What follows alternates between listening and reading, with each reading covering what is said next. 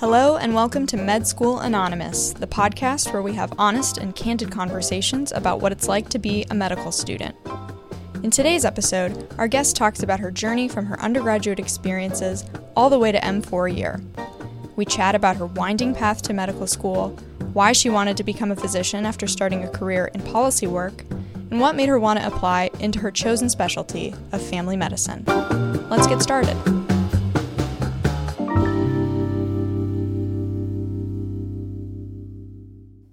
So, when did you first decide that you wanted to go to medical school? I think for me, it was kind of a bit of a multiple things over many years sort of situation. I was always one of those kids that was like, oh, I want to help people, in some way, shape, or form. And, obviously the most obvious route to do that as a young person, you're like, oh, I'll be a doctor. So I went into undergrad thinking that that's what I would do. Quickly realized that I did not want to do that. I did not like the pre-med classes I was in. I felt way in over my head. Some of the imposter syndrome already setting in back then. So then I studied something else. And after med school, started doing policy stuff. Is that what you ended up studying instead? I studied psychology, and then I went into mental health research policy advocacy sort of thing. How many years or how long did you end up doing that for? I did it for 2 years. So I took a total of 3 years off before med school. So it actually didn't take me that long after I graduated to sort of circle back to the med school thing.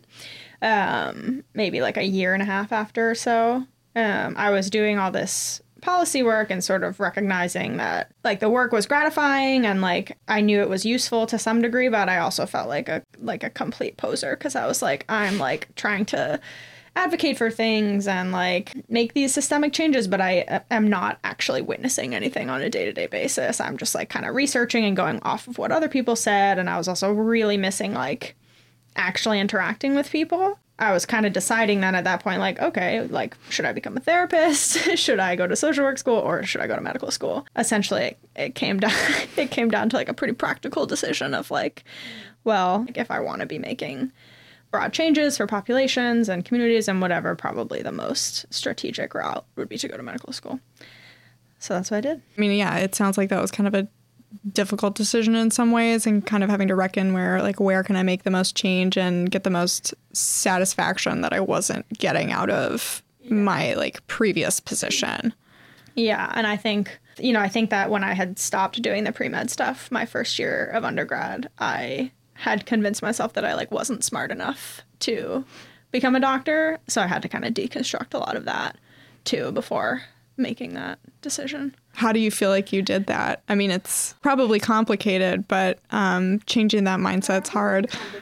Yeah, it was complicated. I think it was just being exposed to a lot more people and having a lot of ears, even from high school and younger in my life, witnessing a lot of those folks go to medical school and kind of being wait a minute, I could do this. I'm not a total dummy. I think I had some good encouragement from some people that I was working with in my job and just kind of recognized oh yeah, I could do this. Yeah, kind of gaining that confidence and validation. Did you end up having to go back to school? Did you have to take more coursework to be able to apply? Yeah. So I had to do some classes after graduating. So I did that. I was still working, but then I did a bunch of classes over the course of a year before applying. Was that a structured program or no, kind of a do-it-yourself? It was just a extension, the Harvard Extension School had a bunch of classes that you could take after hours. So did that. Nice. How did it feel? I had a similar experience, doing a post-bac program. And for me, one of the things that was scary about going into it was that I felt like I was so behind. Did you have any fears going in or concerns with taking on that coursework? Or by that point, did you have a renewed sense of confidence and kind of a more of a let's just get this done attitude? I think once I made the decision that I wanted to go to med school and I could do it, I was like, okay, I'm going to do it. I felt like I sort of had a renewed sense of confidence and just sort of felt like, also, I mean, one thing that was maybe nice in that it wasn't a super structured post-bac program was that the range of people in these classes was like really broad. So the like imposter syndrome type of stuff that popped up a lot for me when I was in my first year of med school, just like, I mean, of undergrad, just like wasn't popping up as much when I started these courses. And I had a couple friends that I was doing it with, and we were just kind of all in it together in a way that felt supportive and good. And I think also something that was like, that gave me a lot of like, I think like by that point, like when I first came into undergrad, it was sort of this vague notion of like, oh, I want to help people, but I had no specific reason like why medicine specifically. It was just like, oh, this is a way to like give back, whatever. But then by the time I got to the decision of like, okay, I'm going to go to med school, it was like really specific, and I knew exactly why I wanted to go to med school and had like a really firm like reason. So it was much easier to get myself to do the hard work than it had been when I was kind of flailing my first year and was like, I don't really have a good reason to do this. By the time I did the courses, I was like, okay, now I know I want to do it. I have a firm belief in that, and like I just have to do it. So what was that reason? Was it born out of your work with policy before, or was it a different reason? I think it was like a combo. I think it was like sort of born out of the policy thing. Like I was talking about like a kind of a practical, like, this is how I'll like make the biggest difference that I want to make. And then also like recognizing like I want a people facing job, and like that, like the people facing relationship building thing like became really apparent to me. I was like coaching at the same time that I was doing this policy job, and was like, wow, I'm like really loving coaching. I'm loving like being with these athletes every day and like forming relationships with them. And I feel like it was such a side thing, like a random thing that I was doing for fun, but like having that coinciding with like being at this desk job definitely made me be like, okay, I really want to be in a people-facing job. And then, like I said, it was sort of the practical, like, all right, this will be where you'll be able to make the biggest difference. And sort of that combo, I think, was like a good thing for me to hold on to as I went through the classes and the application thing. Yeah, it's easier to do, like you were saying, once you have a goal in mind that you can kind of work towards. Yeah. So when you were applying to medical school or interviewing, and even maybe going into medical school, because obviously you were accepted and made it there, which is great. What kind of work did you anticipate doing? You know, what were your goals for, okay, I'm going in and I'm going to get my MD and I'm going to do X? Yeah, I think I like came in sort of open-minded, but I had worked at a homeless shelter the year before. After I did the policy thing, I went and did a year like working at a homeless shelter before coming to med school. And I think through that experience was like, okay, I'm really interested in like these. I had always had this sort of long-standing interest in mental illness. So I was like, okay, maybe psychiatry. But then sort of being at the shelter exposed me to like, okay, like people are really not getting the care that they need. And then I think I thought more like, okay, maybe I could do something primary care like peds, or maybe something like EM, you know, like I feel like I had sort of an open mind, but it was definitely always sort of something that was going to be either mental health or like population health focused, or that's what I thought at the time. Yeah. Well, has that changed? No. I mean, I guess a little bit in that, like, I'm not doing psychiatry. I'm applying into family medicine, but with the knowledge that I can do all sorts of different things, including mental health care, if that's what I want to do. And so in a lot of ways, it's sort of exactly what what I wanted to do when I came into med school. Since we're at the tail end of medical school now, has your idea of what, you know, doing advocacy work as a physician, as you're like, as we're almost there and we're going to be able to enact that in our role, has your idea of how you're going to accomplish that changed? Or do you have, I guess, I'm wondering if you have a vision for what kind of people you'll be advocating for, or is there a specific population you want to work with? Has that kind of changed throughout medical school, or is it still pretty broad at this point? I would say it's pretty broad. That's fair. I think that in like every place I've been in life, there's like different things that I become aware of and different problems that I become aware of. And I you know, in some ways I'm easily distractible. And so I don't know. I don't know like exactly what it's going to look like in terms of doing like policy advocacy work type stuff. I think in many ways I feel kind of similarly to the way that I felt before med school, in that I like know it's something that I want to do, but I don't know like exactly what that'll look like, whether it's like, I mean, I do feel like the options have expanded a bit more. Like I think before med school I was like, okay, I will like be a doctor and do policy work on the side. And now that I've gone a little bit further, I'm like, okay, policy work is, for one, super broad. Like, what does that mean? Like, you know, obviously you can do like national policy, state policy, but then there's like little changes you can make at your hospital. That's policy work too. So I think like in terms of that, it's hard to know exactly what it will look like, but also I could see myself doing public health stuff and like could even see myself doing academia. And so I feel like I'm not settled on like exactly what that'll look like. And I think in a lot of ways it will like totally depend on where I go to residency and what residency ends up feeling like and looking like for me. And so I feel like I have a lot more tools now, I think, having done more, but still in some ways feel like I don't know exactly what it's going to look like yet. Yeah. Is that something that is scary or something that stresses you out, or is it more something that you're kind of at peace with at this point? I feel pretty at peace with it, other than, I mean, I know we were joking about our personal statements earlier, but like, other than like not being able to say specifically, like, I really want to do this specific thing in order to like sell myself to a residency program, the like openness of it all feels good to me, actually. I think it's comforting in a lot of ways to know like I could do what I want to do, like my broad goals I could do in so many different ways, and like in a lot of ways it's just going to depend on what opportunities present themselves. And so I feel kind of at peace with that, and I think it's kind of a nice thing, actually. It sounds like you've kind of grown from like feeling more comfortable having one specific goal going into medical school and saying, okay, I'm going to focus on this, versus now recognizing that like the options are pretty limitless and that you'll find your niche somewhere or you'll remain broad. And some people do that too. Which is why family medicine's the best. Yeah. I guess I'm curious about going into family medicine. What specifically drew you there instead of more in the general direction of psychiatry, which you had mentioned was kind of a thought maybe going in, even though you were pretty open? Well, I think it was a combination of things. I think in terms of I think like as a family doctor, for one, I think I like breadth.